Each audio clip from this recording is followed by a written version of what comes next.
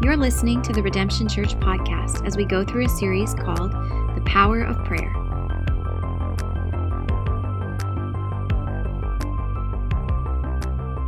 So we're going to continue to worship God through the study of His Word. So if you have a Bible, turn to John chapter 4. John chapter 4, I want to give a big shout out to all the people watching online or listening. Man, we miss you. We love you, especially because we have out-of-town guests tonight in the house, special friends of ours, the Holden family. So, man, we're blessed to have you guys here, study the Word together and worship. And, you know, we have been in a season of prayer and fasting where we've been taking a long time. Don't think you have to be a hero like we're fasting for 20. I had a great meal today.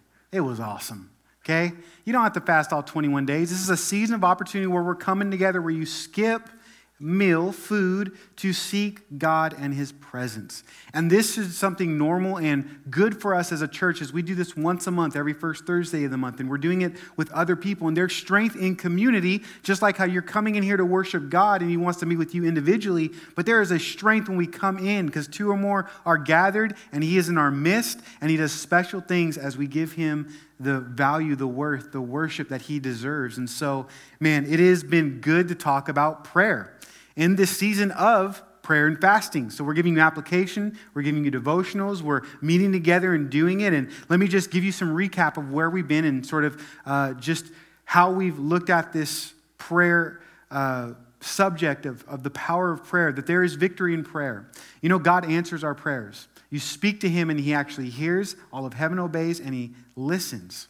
And He answers according to His will. Sometimes not in our own timing, but He does answer. And sometimes with a no, but He does answer. And there's victory because the battle has been won by the Lord. And last week's message from Nehemiah 1 was just the idea that we are to engage in this battle, engage in this relationship, this intimacy with God, and to pray, to simply talk and listen to God. And it's a beautiful privilege that we have, and sometimes we may take for granted. I know many of you are gifted in that area. Others are not. It's a spiritual discipline, a means to get to God. And we talk to Him in relationship, and we receive from Him. Not just to observe religion or observe God, but we get to interact with God through this thing we call prayer. And so we're digging deep. We're going over and over certain areas to talk about different aspects of the power of prayer in our lives as we apply it in our weakness, in our real lives. Aren't you glad you could be with God in your real life or for who you really are? He already knows your heart. He even knows what's going on right now in your heart, and He wants to minister you through the Word. And so tonight we're going to be in John chapter 4, and we'll continue to go through this journey of power of prayer with tonight and next week as we continue to pray and fast and continue to apply these things to our lives. I want to read verses 27 through 35 together with you and ask God to minister to us through this Bible study and His Word together. So what we'll do is we'll always read the Word of God and we'll study it together and we'll pray. So John chapter 4, verse 27 through 35 is what we'll be covering tonight, our focus as we look at this different aspect of prayer. The text says, "Just then, His disciples came back. They marveled that He was talking with a woman, but no one said, 'What do you seek?' Or 'Why are you talking with me?' Or talking with a woman." But no one said, "What do you seek?" or "Why are you talking with her?" So the woman left her jar, her water jar, and went away into the town and said to the people, "Come, see a man who told me all that I ever did. Can this be the Christ?" Then they went out of the town and were coming to Him. Now, meanwhile, the disciples, the text says, were urging Him, this is speaking of Jesus, saying, "Rabbi, eat." But He said to them, "I have food to eat that you do not know about." So the disciples said to one another, "Well, has anyone brought Him something to eat?" And Jesus said to them, "My food is to do the will of Him who sent me to accomplish His work. Do you not say there are yet 4 months when comes the harvest? Look, I tell you, lift up your eyes and see that the fields are white for the harvest." We've prayed a lot. We prayed in the beginning of our service. We prayed for some of these songs. We had Pastor Robin pray for the message and for the Holy Spirit to speak through me. Tonight, what I want to do is I want to pray, and I want to invite you to pray. God hears your hearts and the depths of your heart. And so I'm going to give us 60 seconds, and let's take some silence and just ask the Holy Spirit to minister to you. God, as we've taken time to be silent before you in our service, we ask, Lord, that you would clutter all the things in our heart so we can be silent and still before you as we listen to your word. And as you speak, help us to hear. We ask this in your name, God. Amen. Amen. Well, Sunday afternoons, have you ever felt tired? Be honest, have you ever slept during one of my messages? I almost have. Come on. I don't know, I was just experiencing this recently. Being a parent is sometimes hard.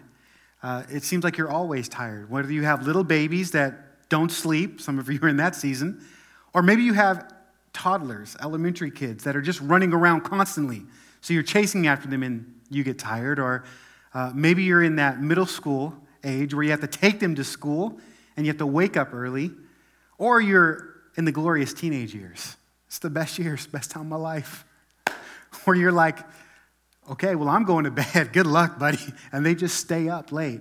I recently experienced this because as they were on Christmas break, I realized, dang, Jeremiah is just going to bed later and later and later until, who knows, man, I'm just tired. I think sometimes the best gift you can give to a parent is a nap at times. Amen?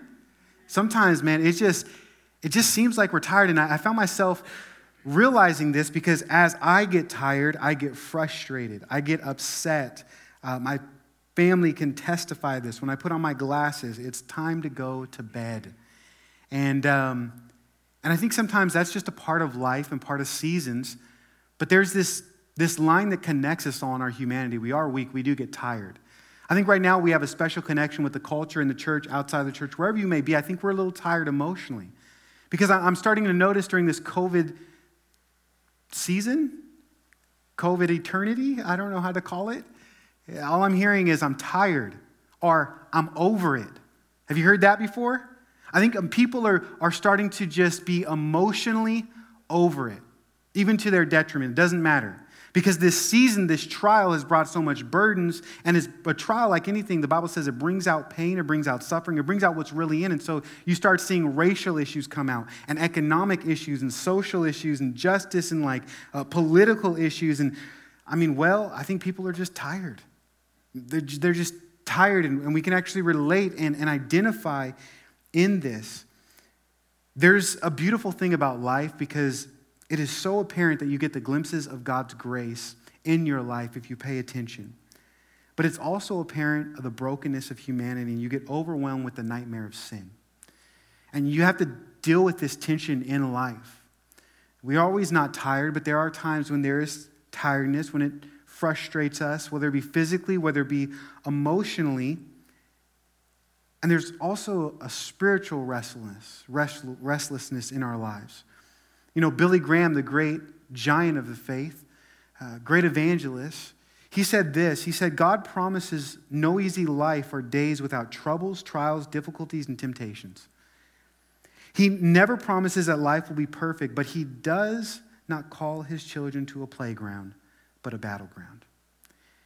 And you know what? We get physically tired. We get emotionally tired. But as Christians, we need to understand that there is another thing that can make us tired in this life, and there is a spiritual side to you.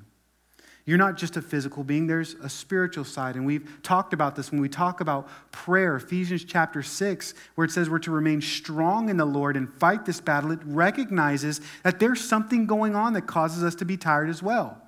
Verse 12 says, for we do not wrestle against flesh and blood, but against the rulers, against the authorities, against the cosmic powers of this present darkness, against the spiritual forces and evil in the heavenly places. There is a cosmic battle going on right now, and it affects us all, whether we realize it or even acknowledge it. You see, we have enemies of our soul, and the Bible commonly calls them the devil, the flesh, and the world. These enemies that make us tired as just if we were physical tired or emotionally tired. And the Bible warns us to be aware of these things and to live accordingly. That we have an enemy called Satan, the devil, and these demonic principalities and forces. They're present here on our earth, and they're out to devour us and to destroy us. The father of lies deceives and devises plan for us to buy into and to rebel against God, for us to sin. Satan wants to destroy our lives as humans because All humanity reflects the glory of God, that there is a creator and we are creation. And it shows the beauty of God. And so the Apostle Peter would tell us in his first epistle, chapter 5, he would say, hey, be sober-minded then. You need to be aware. Be clear-minded. Be sober-minded. Be watchful for your adversary, the devil. He prowls around like a roaring lion because he is seeking someone to devour. So you need to resist him. You need to stand firm in your faith, knowing that the same kinds of suffering is not just happening to you, but being experienced by the brotherhood throughout the world. See, you can't escape it. I'm not talking about a Western society or a Christianity or a certain background, a class. It affects everyone because he's out to get everyone because we're all made in the beauty and image of God's glory. But the struggle with Satan is so real. But it's not just all out there in these principalities out there. Many of you guys know this because you've struggled within here. What the Bible calls our flesh. This inner man that has a bent nature of sin to rebel against God. And that sinners, we have this natural desire to just not trust God. It's tiring even as a Christian. In Galatians chapter 5, Paul writes about this struggle. In verse 17, he would say, man, for the desires of the flesh are against the spirit. There's something eternally happening in your soul. Even when you want a desire to do something, it rebels. Paul, the apostle in Romans chapter 7, he would struggle with this. He would say to God, I know what's right, but I don't do it. And the things I don't want to do, I end up doing it. And Paul now would write to Scripture doctrine about this concept of the flesh and the spirit. And he would continue to go on in that verse and say, the desires of the spirits are against the flesh. For these are opposed to each other, and they keep you from doing the things you want to do. He goes on, chapter 5 gives you the identity of what these works are of the flesh, and then he gives you the works of the spirit. And there is this night and day, literally and figuratively, contrast that we have choices to make, and they can honor God and dishonor God. And we have experienced this sin because we live in a broken world, and the struggle that we have, everyone else has, and when they sin, it affects not only them, it affects us. And so it's this perpetual cycle of, man, just wrestling with our enemy out there and our enemy within. And then we have this world. And what I mean by world is not the beautiful mountains and the beach and the nature and these things that give glory to God, but the world as a value or a system. The things that they say is okay. The things that they say are okay, the culture. The world is the system of ideals, values, practices, or social norms that are integrated into our culture. In other words, the world is the normalization of our sinful behavior. That's okay. It's all good. But yet we see the fruit of that. 1 John chapter 2:16 says that all that is in the world, the desires of the flesh, thing we struggle with, the desires of the eyes, and the pride of life, it's not from God or not from the Father, but is from the world. And Jesus prayed in John 17 that we would be in the world, right? We would live right now, but be not of the world. That we would be a different type of people, exiles, the Bible says. Peter would say in 1 Peter chapter 2, verse 11, Beloved, I urge you as sojourners and exiles to abstain from the passions of the flesh, which wage war against your soul. There is a maturity in the faith that you need to come to, that you will be tired physically, emotionally, and spiritually at times. And it's not just you, and it's not just now. Not even just in the COVID season. But it happens continually, and other Christians and people know about it, and God equips us for it. John Mark Comer, in his book, Live No Lies, Recognize and Resist the Three Enemies That Sabotage Your Peace. He says this about this cosmic fight and the enemies of the soul. He says, the devil uses deceptive lies to play in our disordered desires of the flesh, that sin nature, that are normalized in a sinful society called the world. The devil, the flesh, and the world. And these things make us tired. And this is the life that we are living in, and our kids will live in, and the next generation until the Lord comes back. And in the midst of these realities of spiritual warfare, emotional health, physical exhaustion, there's a beautiful invitation that Jesus gives to people, humanity, broken people like us, to find rest, to draw strength from Him, to follow His ways, and enjoy the strength that He gives. Most of you, if you're a believer, you would know this verse. It's Matthew chapter 11, verse 28 through 30. It says, "Come to me, all who labor and are heavy laden, and I will give you rest. Take my yoke," or my ways, culturally speaking, upon you, and learn from me. For I am gentle and lowly in heart, and you will find rest for your souls. For my yoke, His ways, He says, are easy, and His burden is light. There is a beautiful invitation of grace to find rest for our souls from Jesus, even in the midst of all the battle that we live and all of our enemies. Spiritual, emotional, physical. If this is true, we can go to God for victory. He gives the invitation, but we must come. And this is why the Bible and Scripture over and over again, like Jeremiah 17:7 says, "Blessed is the man who trusts in the Lord, whose trust is the Lord, who makes your ways His ways."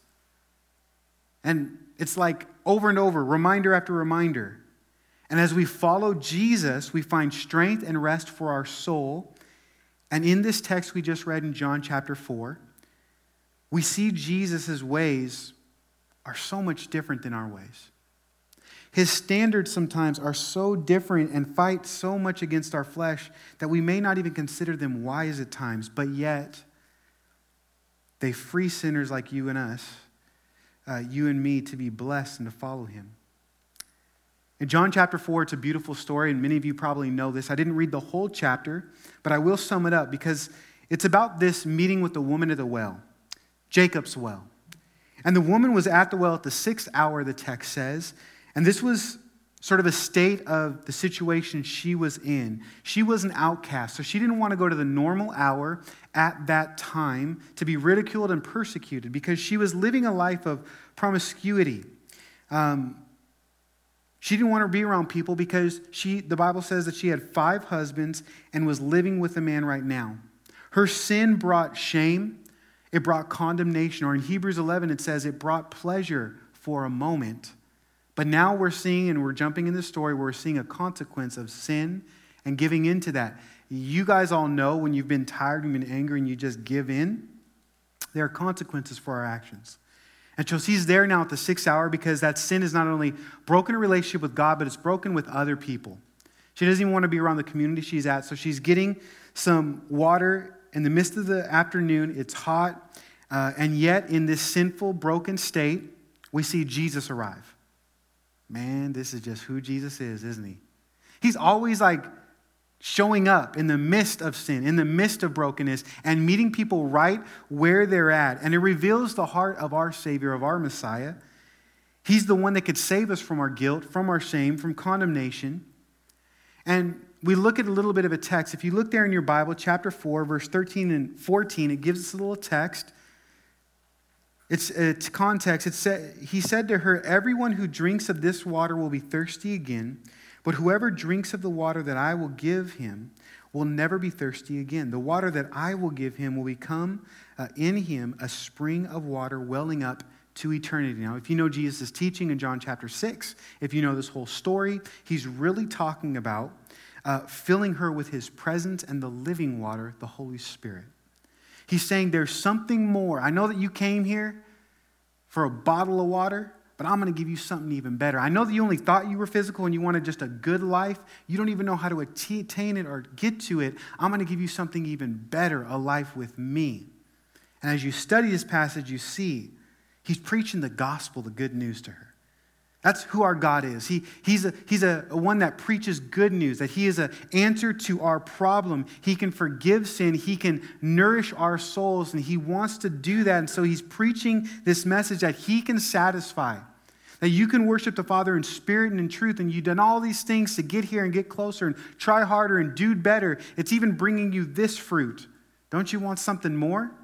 I'll give you something more. And he's trying to articulate this too, that he was going to die and he was going to rise for her sin, that he would give righteousness and his presence to her, the Holy Spirit. And it was just then that we picked up in verse 27, his disciples saw him. In verse 27, it says, just then his disciples came back, and they marveled that he was talking with the woman. But no one said, what do you seek, or why are you talking to her? You got to understand, it's clear in the text they did not understand what Jesus was doing. They didn't understand it. They were following him. He was a great leader. He was doing miracles. I mean, they saw some stuff, but they didn't always get Jesus.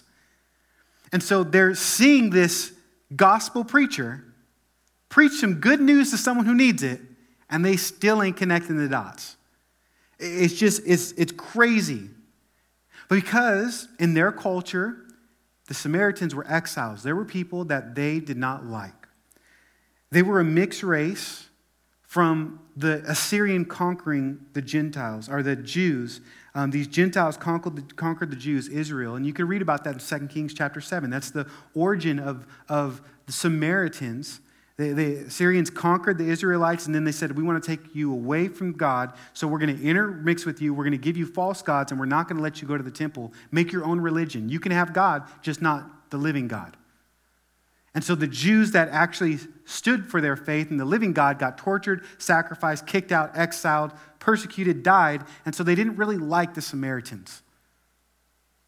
And that just happened generation after generation after generation until it was just a normal thing.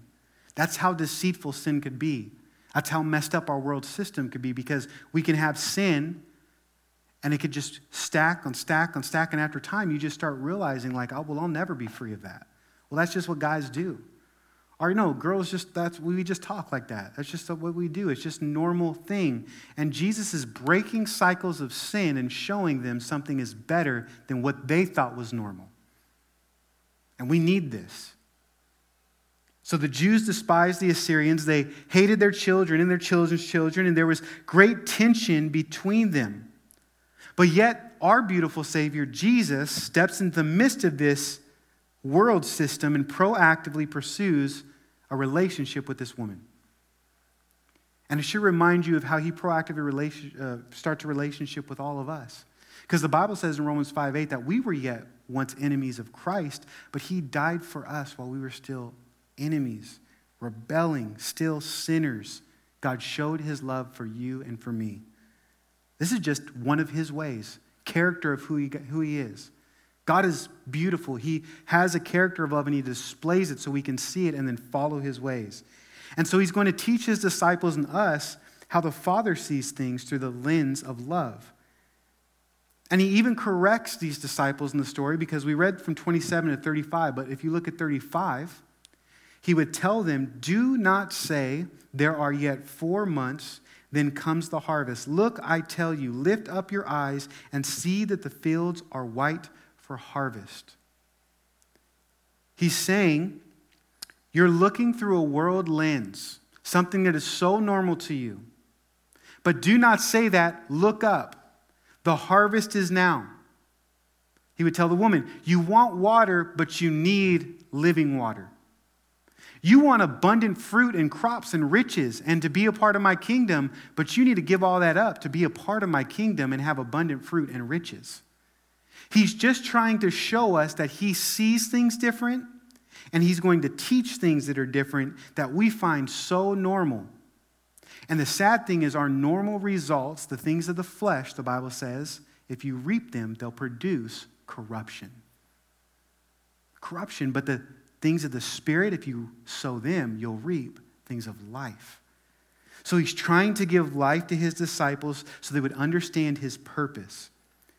And you see, Jesus was guided to that place for a specific reason, to this woman, for this town, to do ministry by God. Now, how do we know that? In John chapter 4, the beginning of the story, it gives us some insight, some context of why Jesus is there. It says that he, speaking of Jesus, left Judah and departed again for Galilee, and he had to pass through Samaria. So he came to the town of Samaria called Sychar, near the field that Jacob was given to his son Joseph. The text says he had to pass through Samaria. But this was not on the way for most Jews. Most Jews wouldn't pass through Samaria. They would go, not the short version, but they would go all the way around and then go to Galilee. One commentator said this: although the road through Samaria was the shortest route from Jerusalem to Galilee, pious Jews would often avoid it. They did so because there was a deep distrust and dislike between many of the Jewish people and the Samaritans. And Jesus was definitely going against the grain right here. He was definitely going against the grain, or the world standards, you can say, at the time. But we know this and we see this in John 8:29. He said, I would always do my Father's will. And many times he would go and pray, get the Father's will, and then they would go and do something specifically. And this text makes it very clear. This is a specific strategic move. He's being guided by the Spirit to do something that's against the grain, and now he's going to use this to teach his disciples and to teach us something we need to learn. So in the beginning, they don't understand, and then he's teaching them something they need to understand. And Jesus goes to this region to obey the Father, to fulfill his mission to rescue a sinner like this lady, and his ministry was effective. In verse 28 through 30, we see and we read, so the woman left her water. She had a need, so much so, she went in the heat of the night against the people, and she went there to do it. And she says, after meeting Jesus, this isn't even important anymore. What I thought was so important, I'm leaving it. She left her jar of water, and then she went away into the town and said to the people, Come with me. See a man who told me all that I ever did. Can this be the Christ? And they went out to the town and were coming to him. As the woman had an interaction with Jesus, she saw things more clearly. His preeminence, his importance. This is a man that is special, that takes preeminent of even my needs or my attitudes or things that I thought. And as this woman had this interaction with God, she was transformed. Isn't this the power of the gospel? The good news that when we have interactions with Jesus, he transforms us. He rearranges our heart and what we think is so normal, even though we're getting terrible results. We don't even have the power to change, but yet we meet Jesus and there's something that shifts in our heart. So much so that out of our heart, our mouth speaks. Now what is she doing? She's speaking to people. And she's saying, come and look. See this thing. You need to come check this out. Check out this guy, this man. I think his ways are really good. He made me new. He knew some stuff about me that I didn't even know about myself. In this text, we see Jesus' ways are sometimes counterintuitive to our ways as his even disciples. And we see Jesus find strength for ministry as he chose to trust God and do his will through this practice of fasting. Now, if you look at verse 31 through 33, what I want you to notice in this story is there's something Jesus was doing so that his ministry was effective. And it's something counterintuitive that we're practicing right now in this season. Jesus was fasting in this moment. He abstained from food in order to do the will of God as he's speaking to this woman. In verse 31, it says, meanwhile, so she's having life change, transformation, bringing the whole city, this evangelist. And meanwhile, Jesus is having some more teaching with his disciples because they were urging him, saying to him, Rabbi, eat. You need strength. But he said to them, I have food to eat that you do not know about. I have a source of strength you don't know about right now. I'm doing something that's giving me so much strength. So the disciples, they start looking around in verse 33 and they say to one another, has anyone brought him something to eat? You see, because did you notice in the story that Jesus was alone with the woman at the well? In verse 6 and verse 8, they show us where he was and why he was there. It says that Jesus was weary from his journeys. He was tired. He was exhausted. You ever think about that? Your Savior, Jesus Christ, was weary and tired. He had a long journey, and so he was from his journey, and he was sitting beside the water, and it was about the 6th hour, and the woman of Samaria came to draw water, and Jesus said to her, "Give me a drink," for his disciples had gone into the city to buy food. Why? Because Jesus was tired and he was hungry. And he was just trying to get some rest in this moment. But he was in tune with the Father. And rather than seeking that, he was seeking God's will for his life, and he was fasting. This word weary could also mean exhausted with toil or burdens or even grief. Obviously, there's a physical exhaustion that would be the journey, but can you just imagine for a moment God humbling himself, becoming a man, wanting to save so many people, and just the moment and the burden he would have for this woman. Oftentimes, we see in Scripture that when he would see pain, he would have compassion, be moved to the inner bowels, or he would walk into Jerusalem, later we would see, and he would just start weeping. You know, he doesn't like when we experience the consequences of sin. He has a heart of love and compassion and cares for people. And yes, he was physically exhausted, but can you imagine the emotional exhaustion that he probably had with the patience he had to give to actually train the disciples even in this moment once again? Like, guys, are you not getting it? Peter would go after him. "Everyone's looking for you, Lord. Everyone's looking for you, Lord." And he would say, "Sorry, God just told me to go there." They just constantly did not get Jesus. And so now he's seeing this woman and her life's in shambles, and he's having words of knowledge about her life and experiencing, strengthening her, depending on God and his plan. And he's wrestling the enemies of the soul, just like you and I. The devil was right after him, tempting him. He was constantly interacting with demonic spiritual beings, casting people out.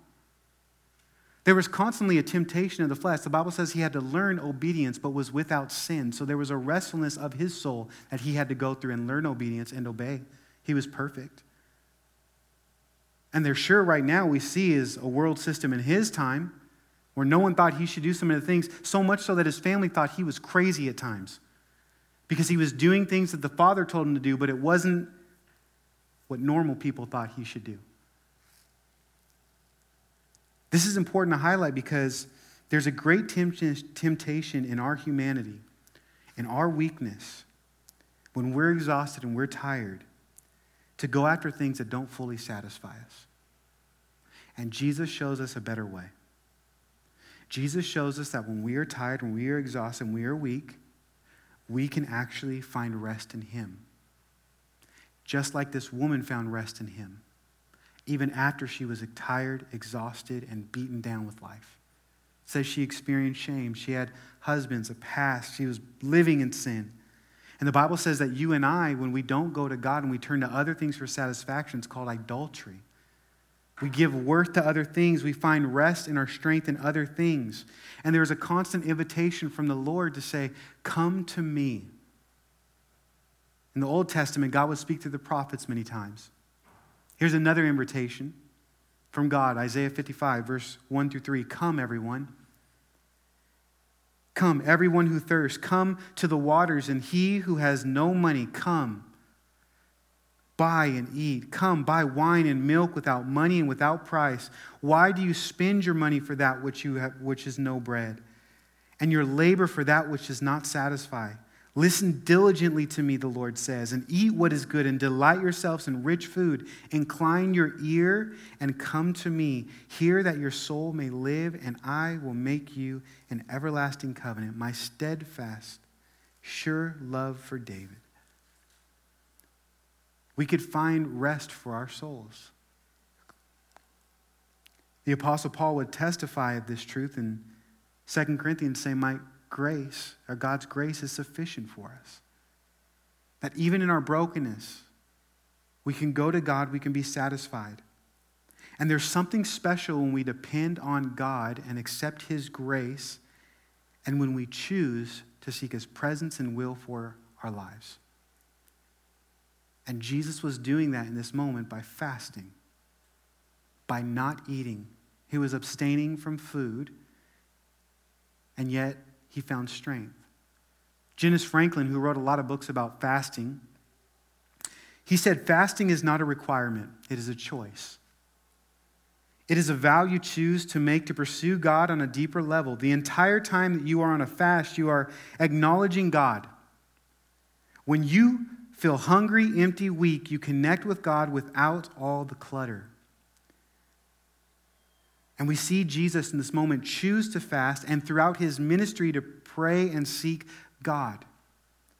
You remember right as he got baptized in ministry, Matthew chapter 4, he would go out into the wilderness and fight some of those souls. Those enemies of our souls would fight the devil. The devil would tempt him. And he gets God's word and he battles the enemy. But most people don't recognize or understand. I love Matthew's humor because in verse 1 of chapter 4, it says that Jesus fasted and prayed for 40 days. And the text says, you can read it, and he was hungry. It's like, well, duh. I missed like a snack, an afternoon snack, and I'm hungry, right? It said the Spirit led him into the wilderness, and he fasted and prayed. He battled the devil. The angels came and ministered and brought food. It's great. But I think as Americans, we just always skip up. We like the battle part and the results of the battle. We just don't like the process. The man fasted for 40 days and 40 nights.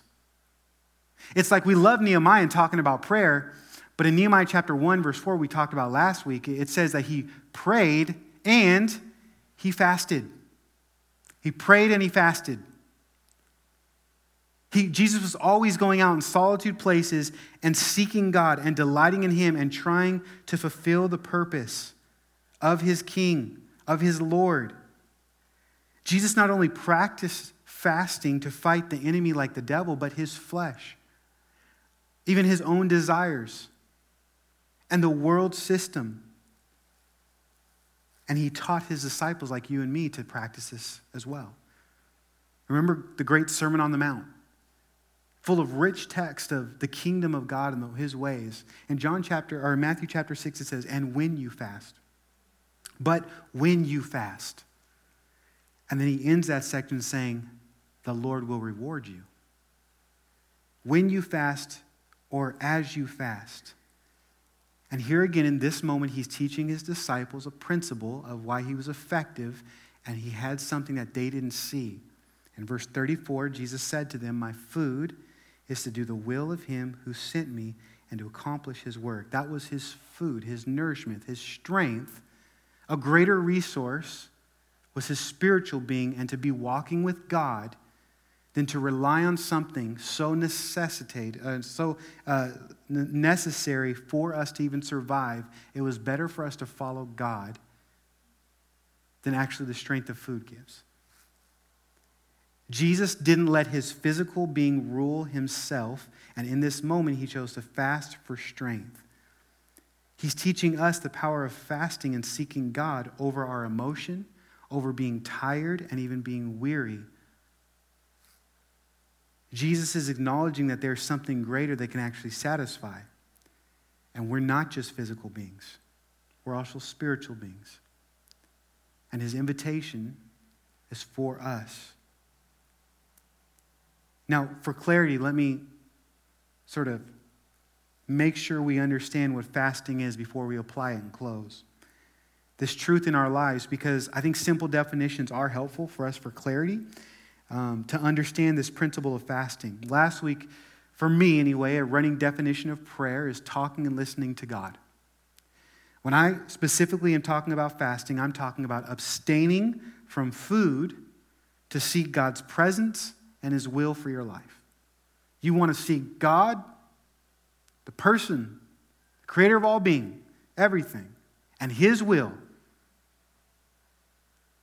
And so you are not eating food, and you are seeking him. If prayer is talking and listening to God, then fasting you can sort of define or think about is making time to do that. Because when we pray, we ask that God's will would be done in our lives. And so we're taking that time to fast and to pray. As we fast, we're deliberately denying our flesh to build strength in our spiritual man through spending time with God. And this is why prayer and fasting oftentimes go hand in hand. Because fasting is like fuel to the fire of prayer. Fasting is like fuel to the fire of prayer. It stokes our prayers and causes them to burn with more intense passion and more consistency. The hunger pains serve as a physical reminder of our spiritual need and dependence on God. Whether we are bending our knees or not, we're in a state of how we always constantly commune with God in prayer. We're in a state when we fast of constantly just saying, I'm choosing you. I'm choosing you. Right now I'm choosing you. I'm hungry. I'm choosing you again. And so you should be praying and depending on God more when you fast and be made more aware of your weakness. And this is what fasting does. And this is why they're linked together. Now you can pray without fasting, but it's really hard to fast without praying. I have a good friend that often says that if you're just fasting without praying, you're just starving yourself. And we need to define that because right now in our culture, if you look up fasting even on YouTube, as I did, all you do is get a whole bunch of videos about the benefits of fasting in your physical body. But the reality is what we're doing is a spiritual thing. And we're abstaining from food. Many people, I'm fasting from social media. I'm fasting from, no, you're abstaining from that then. A biblical fast is saying a partial or full fast that you're saying, I'm not going to feed physically my flesh, and I'm going to spend that time to feed my spirit and be with God in his presence and seek his will. And I could do that through, just being silent in solitude. I could do that through prayer. I could do that through reading the word, going to worship nights and having fellowship. But I'm going to take that time to recognize that God is my strength, that he is my source and my portion. Like 2 Corinthians 10:3-4 says, for though we walk in the flesh, we are not waging war against according to the flesh. For the weapons of our warfare are not of flesh, but have divine power to destroy strongholds. And fasting is a spiritual weapon in the way that we as believers fight in this battle. So the whole point of fasting is not only to seek God's presence, but his will and to obey him, to worship him. Like any spiritual discipline. As we worship God, God pours out his grace and we get to meet with the living God. And so prayer and fasting are powerful because these spiritual disciplines help us follow God's ways in a very practical way. They give strength to our soul to fight against the devil, our flesh, and the world. The things that make us weary. And we see Jesus doing it right here in this text. Now, as we continue this season of prayer and fasting, United 21 Days, this is a chance where we proactively pursue God through this spiritual discipline. And if I could be honest with you, and I think most of you would agree, fasting is hard. Can I get an amen? Okay, well, I'm just more of a food lover than you. I get a double amen for that. I really like food. It's amazing. I'm the type of person that even plans my experiences or trips around food. It's like sort of like a center of my life. Like I think about dinner, I think about lunch, I think about coffee in the morning. I think like these things, they make a difference for me.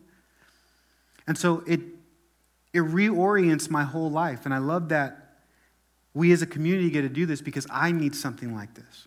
I need the positive peer pressure to say we're doing this together. Jensen Franklin said the secret of tapping into the supernatural is for you to have the courage to do the natural first. I need people to push me to just say, just live out your faith. Do it. I'm doing it. And I need those testimony stories and people, prayers answered and just seeking God together. Because God has answered my prayers so many times. It's so crazy to see that. But in my flesh, I constantly forget and I don't want to go and do what God told me to do. So much so not even to fast and pray, just to seek him about a situation. It's just, I'll go to so many other things. But if I want to engage in prayer and if I want to really fight in this spiritual warfare in this aspect, I'm going to have to make a choice to trust God in saying, I don't even understand it at times, but I'm going to do it because I trust you do it. I trust that you've called us to it. I trust that your ways are good and you invite me to have spiritual strength, but it's through this means that I don't like called fasting. Just like how last week we talked about, it's through this means of trials that actually leads us to prayer and brings strength. So God allows some stuff to happen in our lives so we can have intimacy with him. But rather than reacting to things, God invites us to proactively find rest in him and to proactively fast and pursue him in this way. And so this text today, Jesus is saying you can find strength by fasting, by following me in this way. Donald Whitney, in his book of Spiritual Disciplines, he says, this much we do know. Jesus prayed. Luke 5:16 tells us, but Jesus often withdrew to lonely places and prayed. If Jesus needed to pray, how much more do we need to pray? Prayer is expected because we need it. We will not be like Jesus without it. I want to be like Jesus. I want to walk in his ways. In order for us to do that, we need to seek him. Spurgeon said that prayer links us to heaven, but fasting separates us from the earth. Sometimes we need to separate. We need to go to a solid place, and rather than finding all our hope and comfort in even things like food or physical things, we need to have an interaction with Jesus. This woman had an interaction with Jesus. She left what was so important to her and made an impact in the community. And so many people are trying to have a strength and make an impact in their family, their community, but they're not getting to Jesus and interacting with him. And he gives us an invitation. Fast. Take time. Be with me. And so my prayer as your pastor is that you choose to go to God in this fast. In this community fast, but then you would practice this beautiful discipline of just humbling yourself before the Lord. It's a very humbling thing to know and to recognize you are a dependent person. We even forget that. As human beings, we think we have to have it all together. And Jesus is like, no, my grace is sufficient. Even just test me. Just don't even feed yourself to seek me, and you'll have a source of strength. Jesus said, my food is to do the will of the Father. You can have a source of strength, a substance, a nourishment for who you truly are that will wage war against your soul, but as you engage in it, the holy, living God will meet you in an amazing way. So maybe you need to fast because of a reaction. Something's going on in your life. There's something specific right now. Fast. Take time to pray to God. Or maybe you just need to be proactive. You just want more of Jesus, his perspective, to get clarity, to see how Jesus sees the world. Fast, pray. The question I have for you in the application for us is, how can we fast in our lives today? What does it look like for you? Is it a week? No food? Is it a day? Is it a lunch? Is it an hour? A nighttime meal? What does that look like for you? Because I know that you've been exhausted. I know that you're fighting in this battle. Don't give up. Enjoy the invitation that Jesus has. He's given us this beautiful gift of himself. We'll close with this verse, Isaiah chapter 40, verse 28 through 31. This is, again, God speaking through a prophet to people like you and me that are broken, messed up, sinners, weak. Have you not known? Have you not heard? The Lord is an everlasting God, the creator of the ends of the earth. He does not faint or grow weary. His understanding is unsearchable. He gives power to the faint, and to him who has no might, he increases strength. Even the youth still faint and be weary, and the young men shall fall exhausted. But they who wait on the Lord shall renew their strength. They shall mount up with wings like eagles, and they shall run and not be weary. They shall walk and not faint. Jesus, we thank you for that beautiful invitation. We pray, God, as we have studied this and are applying this in our church, that we would come to you again, and that's what we want to do right now to close our service.